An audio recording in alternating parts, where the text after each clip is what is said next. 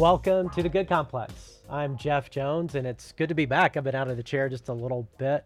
And if you're not familiar, the Good Complex is all about moving the common good forward by featuring stories that where people are doing tremendous good. Today is one of those, an organization and a person as well, who's involved meeting a very basic and prevalent need in all of our communities, as well as having some critical conversations with people who may disagree, but who can be civil in a polarized world and say, hey, is it possible to have as our common ground the common good and push the ball forward? So today is a unique opportunity, Greg. Yeah. So like as you said, Jeff, like sometimes we're having a controversial topic that we're talking about, but other times we kind of assume, if you're watching this podcast, anyone that's a part of this podcast is wanting to make the world a better place. And so sometimes we just want to highlight a need that at times goes unnoticed. And in our culture where we are right now in the North Dallas area, it's a pretty affluent culture. And the topic of food insecurity is one that I think a lot of us think, it's probably a problem, but I don't really see it. I don't know. None of the people that I know, are food insecure or like those types of things, and it's a much bigger issue than a lot of us think that it is. Especially like when we're filming this right now, we are 2 years into COVID, which was highly disruptive in everybody's life. We're now experiencing inflation, and everybody, is affected by that. But in all honesty, not all of us are affected equally. Some people were affected by COVID a lot more than others. When you lose your job, or when that income gets cut short, and there's just not enough means to pay the bills and those types of things. And so the work of the North Texas Food Bank becomes a critical piece in the culture, at least in our culture, in helping fill some of those needs. And so, Jeff, I want you to introduce our guest, because the guest that we have today can, I think, open our eyes and give us a much better picture of reality right now in our culture. Yeah, we have the privilege of partnering with you as well. Our local goods center in not too far from here has a nutritional food store to provide highly nutritious and healthy food to a community that often just doesn't have access to that kind of food. And you have been incredibly gracious, so thank you for that in helping us meet needs. And we're just one little tiny thing that you guys do. I think 126 million meals or something I read that you guys... Actually, we're just finishing our fiscal year this year. 126 million is what we did last fiscal year. Our fiscal year ends at the end of June.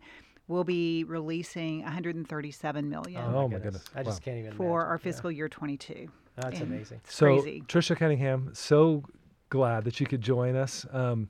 Tell us a little bit. You have an interesting journey. Before we even jump into the North Texas Food Bank, I'm kind of fascinated by how you got your job as running this organization. Tell us a little bit of your story. Well, number one, I'm just going to tell you, I feel like everything that has happened in my life up until this point helped train me for this role. Okay. It was one of those things that it wasn't my defined path. I never thought I'm going to be a CEO of a nonprofit.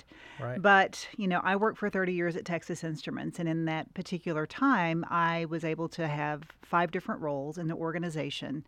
I started serving on nonprofit boards probably 20 years ago. Just because I had an interest in nonprofits. I love being able to help use the skills that I was very fortunate to get through my work at TI and be able to apply them back into the community. And I just love seeing the impact on our community and the things that we do every day, how they would apply back into the nonprofit world. My last role at TI was Chief Citizenship Officer. And what that means is really looking over our global stewardship. Are we really making our communities better as a result of working in those communities? So that could be from environmental, social, governance. I had direct responsibility over our grants and sort of community engagement strategy as well. And whenever I traveled around the globe, you see a lot of needs. And if you go into some countries, you can see hunger right in your face. I mean, there are people that are sitting on the sidewalks that are destitute, that are begging for food. But whenever you come here to the U.S., that wasn't the same situation. Didn't mean there weren't hungry people here. Right. What it meant is that hunger was hidden here. And that was especially true before the pandemic. And so this is one of the most basic of needs of any country. It's a great equalizer. If you don't have food, you can't perform well in school, you can't do your job well, and you can't thrive from a health standpoint. When I left TI, I made the decision back in January 2016 that after 30 years with the company, that was going to be my 30-year anniversary, that, if I ever was going to do anything else, I had sort of been feeling that tug of, if you're ever going to do it, you're ever going to do it. I literally had a full night where I didn't sleep. And I really wrestled with this whole notion and prayed and, just really sort of thought through it. And I got up the next morning and told my husband, I said, I need to do something else. Oh, wow.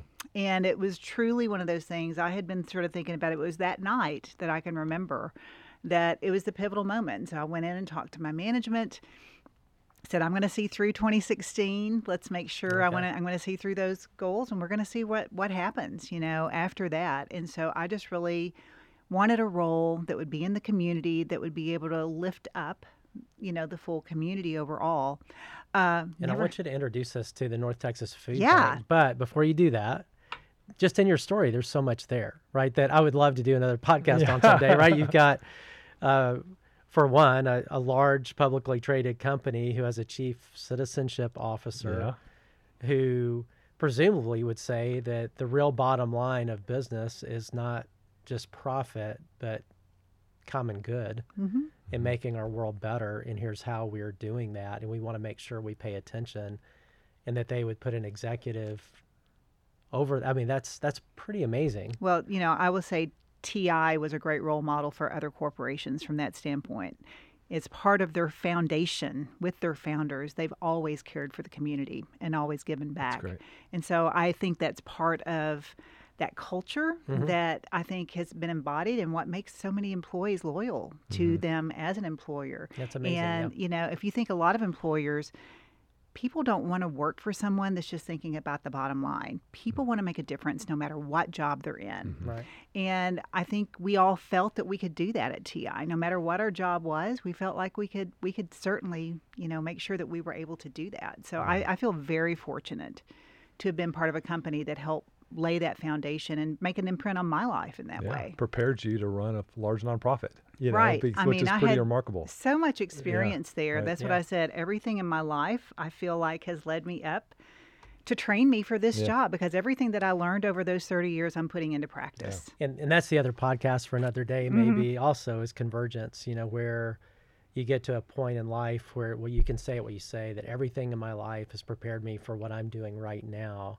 And most people never have the privilege of getting there. And yet all of us should strive for that, and hopefully would. And so, but that's another, it's another podcast for another day. For another Sometimes time. people don't have the courage to jump in. That's true. When they feel that. Absolutely. And say, So anyway. for you, Convergence, you found that, and you made this dive from Texas Instruments to the North Texas Food Bank. So introduce us to the food bank. Just what is the story? Yeah. What do you guys do? What is your passion? How do you do it? Yeah, I'm going to start from the very beginning, because I think one thing I've learned through my time at the food bank, which I hit my 5-year anniversary in July. Congratulations. But many people don't understand what the North Texas Food Bank does. We are basically a nonprofit food logistics organization.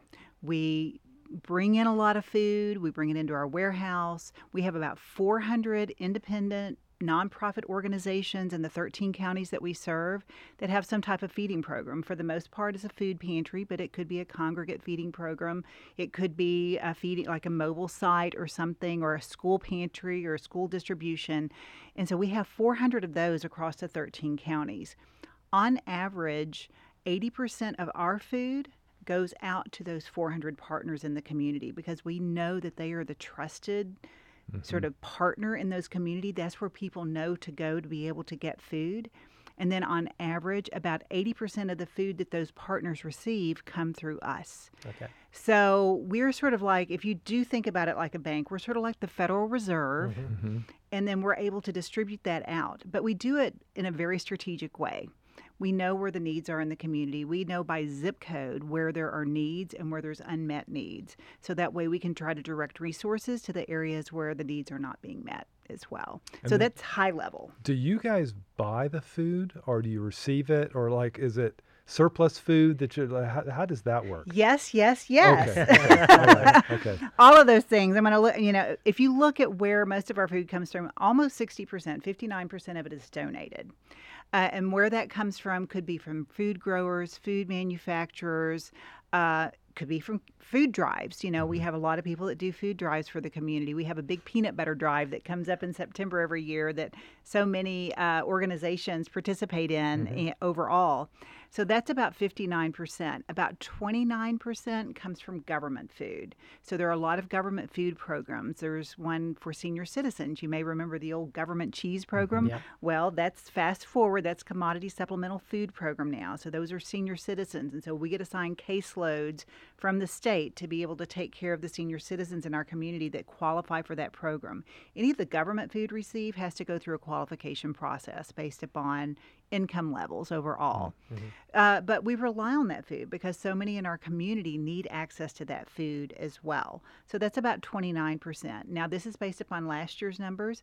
What we're looking at this year, a lot of that government food that we had access to was related to some of the pandemic programs. And so we're actually looking at that going down overall.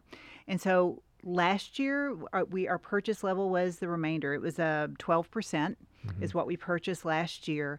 But we are looking at doubling the amount of food that we're having to purchase this year. Just because right now we're serving needs that are even higher than they were during the pandemic. Really? Wow. In post-pandemic world? Because of inflation. Okay. Well, let's talk about that a little bit. Yeah. So I think this is one of those kind of, for a lot of people, I think a kind of a hidden issue. Hunger, food insecurity, especially in a place like North Texas. You alluded to that earlier, which is a pretty fairly affluent part of the country and part of our world. So talk to us about, I know when I look at the statistics, it's pretty shocking when like with child hunger and things like that in our own communities. Talk about the need and the prevalence of it a little bit.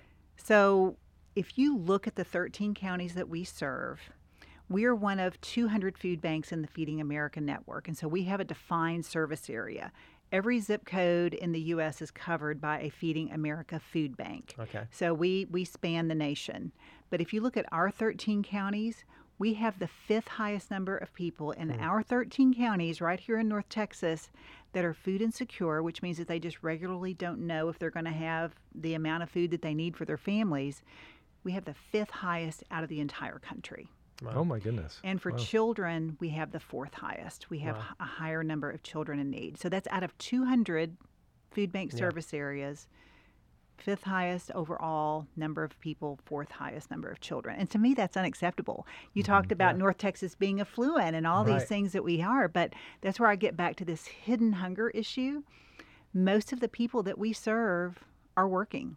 They're the working poor. It could be someone that's serving you at a restaurant. It could be someone that's checking you out at the grocery store. I have a couple of examples of folks that are taking advantage of the local goods center.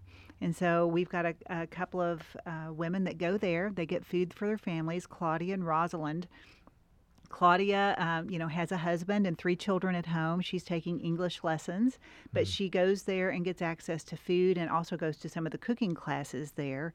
And she said if it weren't for that food, their family would have to go without. And then Rosalind, her husband works, her son works, he's 20 years old and also going to college, and then has another older child at home, and said it's that food that allows them to offset some of the other expenses so that their son can go to college. I mean, they have 2 people working in the household, and they still can't make ends meet. And so that's what we're seeing right now. So during the pandemic, we had about 40% of those that we served had never needed charitable food assistance before, because we had so many working families that were making it from week to week.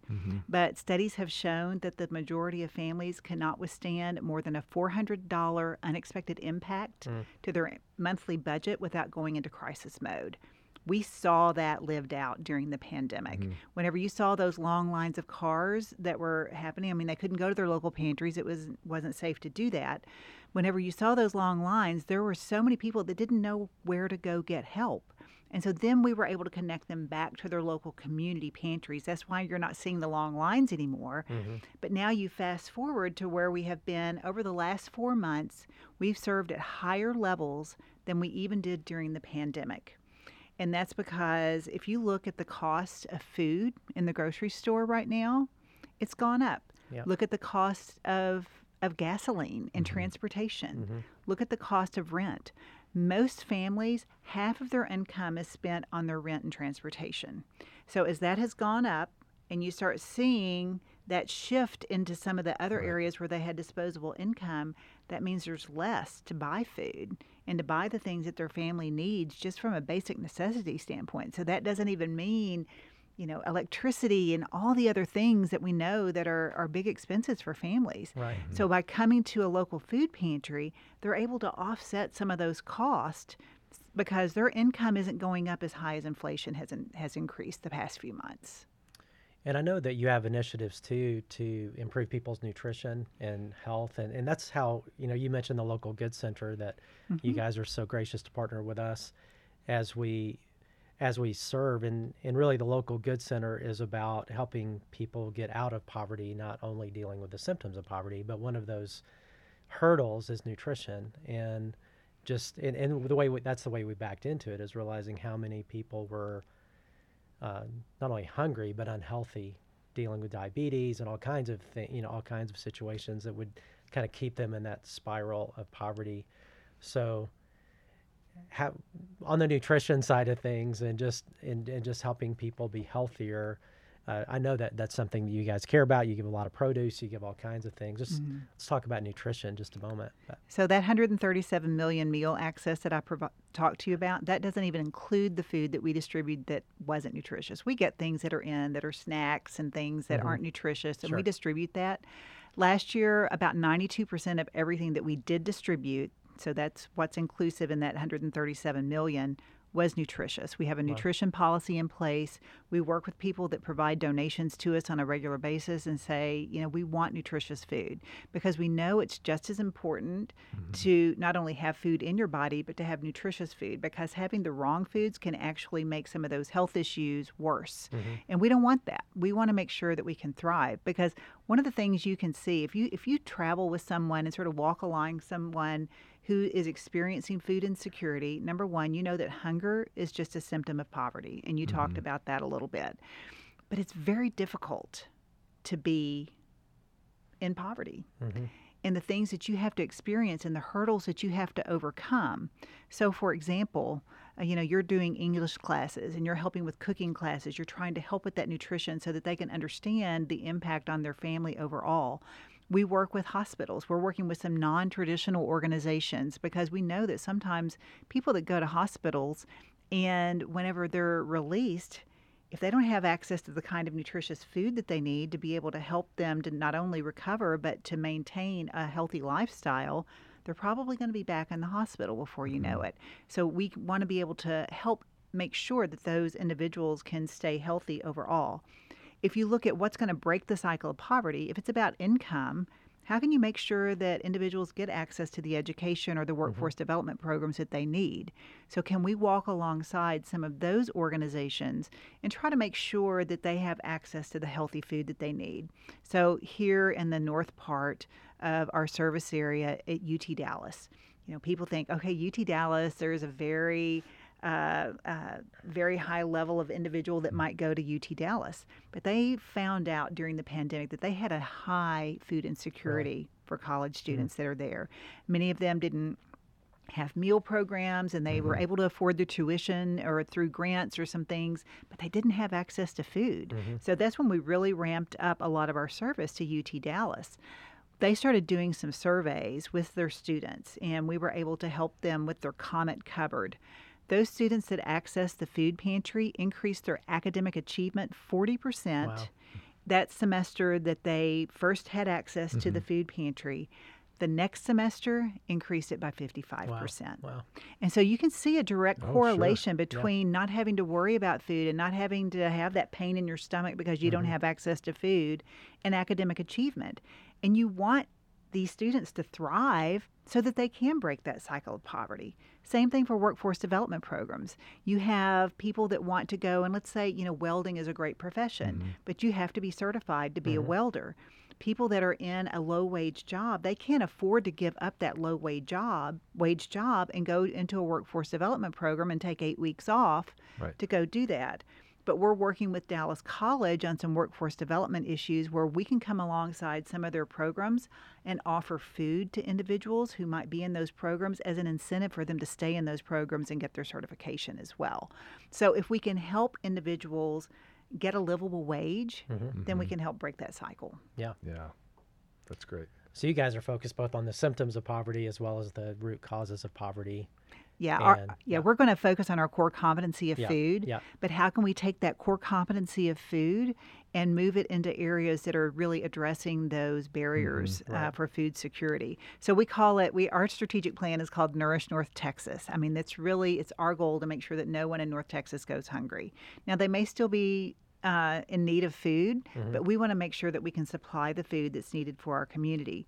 We have what we call Food for Today, and that's really trying to address all the food needs, working through our partner agencies and pantries, but also trying to even get smarter about how we do that and how we deliver that food. But then we also then have this part called Hope for Tomorrow, and that's where a lot of these partnerships that are really trying to address the reasons why someone is hungry come into play, is really with those Hope for Tomorrow initiatives. Wow. So you guys are at your 40th anniversary? It is our 40th birthday. Wow, congratulations. Yeah, thank you. And so as you look into the future, into the next 10 years, I mean, this is an issue that's going to be there, but we can continue to get smarter, and we continue to, just as you said, make sure the resources are out there. What do you see next for North Texas Food Bank, or strategic initiatives, or I'm not sure what your answer is going to be. It might be nothing. So I'm just throwing it out there. What we would love to see is for food insecurity in our community to go down. Yeah. And that's because we have more families that are thriving and they're able to move forward. And as I talked about Rosalind, and she has a son in college. We want more Rosalinds out there who can help equip their next generation to go and make sure that they don't have to suffer some of the same things that previous generation had to do that. I think that's what we all want for our families and our children, is to equip them to be able to thrive in whatever it is that they want to be able to do, and remove barriers for them to be able to do that.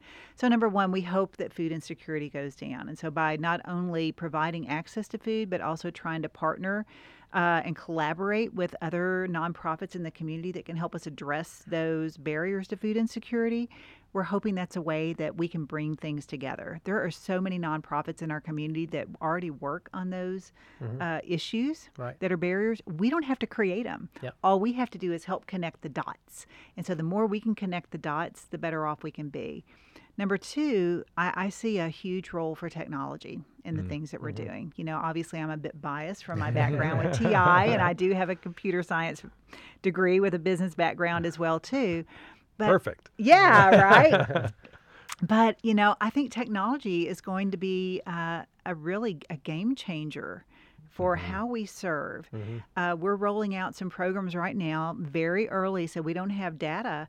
But, we've been doing a lot more with business intelligence and how we can really try to understand what needs are with this new program that we're working with some of our food pantries, where it's called a Service Insights Platform. It's from Feeding America. But if we can start gathering consistent data on what our neighbors in need actually are, what they're getting at the pantries, what their needs are, how we can better serve them, then we're also going to be able to better equip them going forward. So the more we know, the better we can be. Right now, we don't know as much as we need to know. And I think technology is going to be a way for us to be able to do that.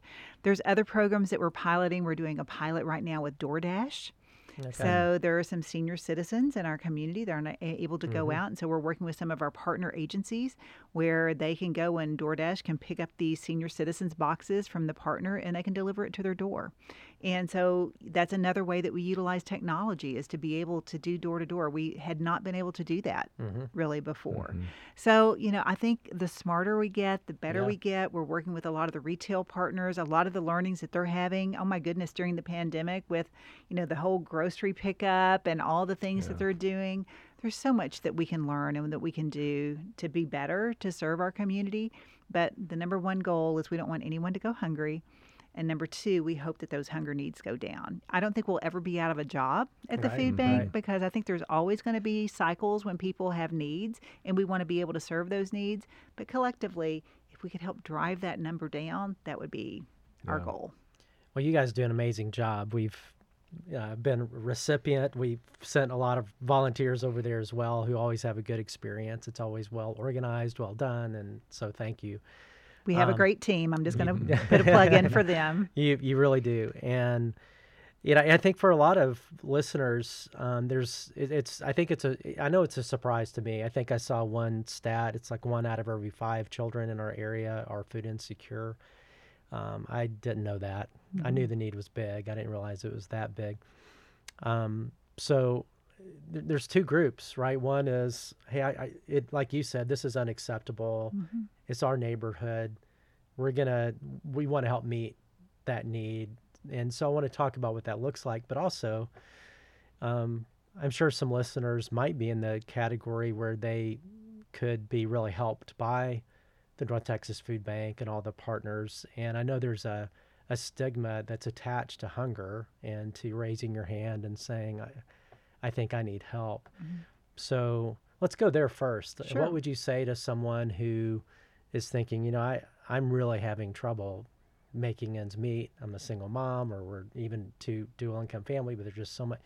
What would you say just to help get over that stigma, if that makes sense? Absolutely. So number one thing I will tell you is that all of the partners in our network, there's never any shaming or anything that happens at those food pantries. They have a heart to serve.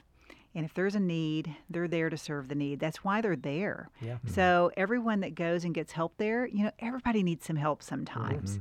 And also you think about what's happened during the past few years and sort of the awareness of mental health issues.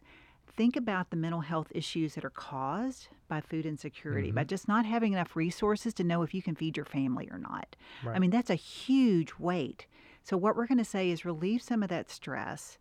Go to the community partner agency. You can find on our website at ntfb.org, there's a tab that says Find Food. You can plug in your zip code there, and you can see what resources are available in your community.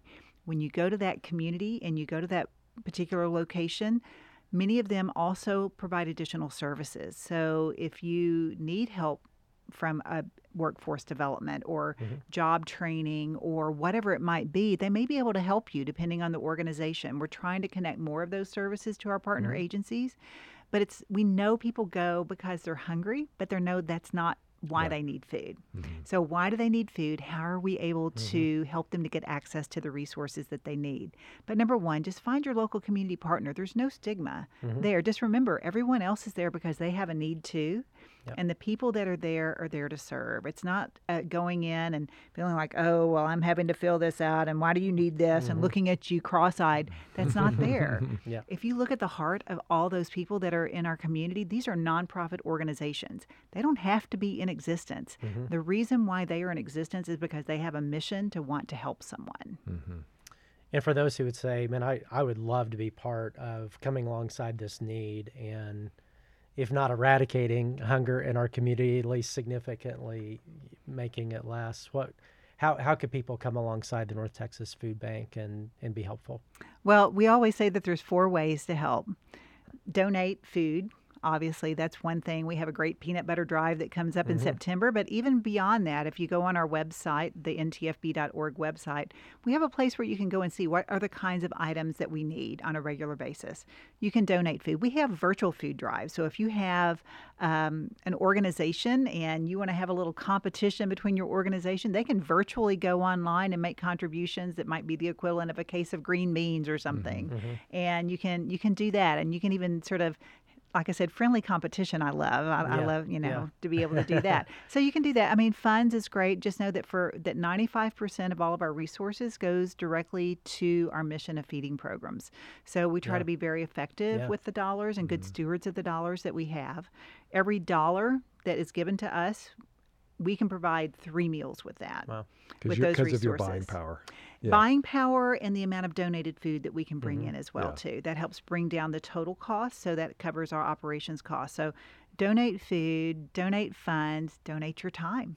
Yeah. We have options. I know even probably with your local goods center, there are probably need for volunteers there to be able to Absolutely. help. Yeah. We love for people to get engaged with their local community, but we also have opportunities at our distribution center in Plano where we pack up and kit and sort produce and sort frozen product and all that, getting it ready to be able to go out to all these 400 partners in the community. And then sometimes we have mobile distributions. More of our mobile distributions are community supported now, but there still are some that can be we need volunteers for as well. But you just have to look on our website on the volunteer site and see. And then final is advocacy. One of the things that's very unique about what we do, and I know you talk about some controversial issues, but I can tell you we get support from both sides of the aisle. No one wants people in their community to go hungry. Yep. Right. And so I think this is the one thing that we can say should be an absolutely nonpartisan issue. How do we make sure that we get food to people? So it doesn't matter what side of the aisle you sit on or if you're in between or whatever, reach out to your legislators and let them know that we need additional support to support food programs for those that are hungry in our communities. Because as we're serving at these high levels right now, peak levels, I would say, a lot of the food support that we received during the pandemic has gone away. Yeah. Well, Trisha, thank you so much Yes, thank for you. pouring your life into the Texas Food Bank, into this community, being a model, I think, for a whole lot of communities around the country, and for what you do. Just, it's amazing. So thank you, and thank you guys for doing it so well. And again, you've just heard, for those who would love to be a part of it, I hope you will dive in. As I said a few minutes ago, we've sent a lot of volunteers over there, and we always had an amazing experience, and it's just really well done. And so thank you. And I hope for all of us listening today that this week, whether you're inspired by this and food insecurity and those needs or some other need, that you will find a way to make it good. Thank you so much for listening.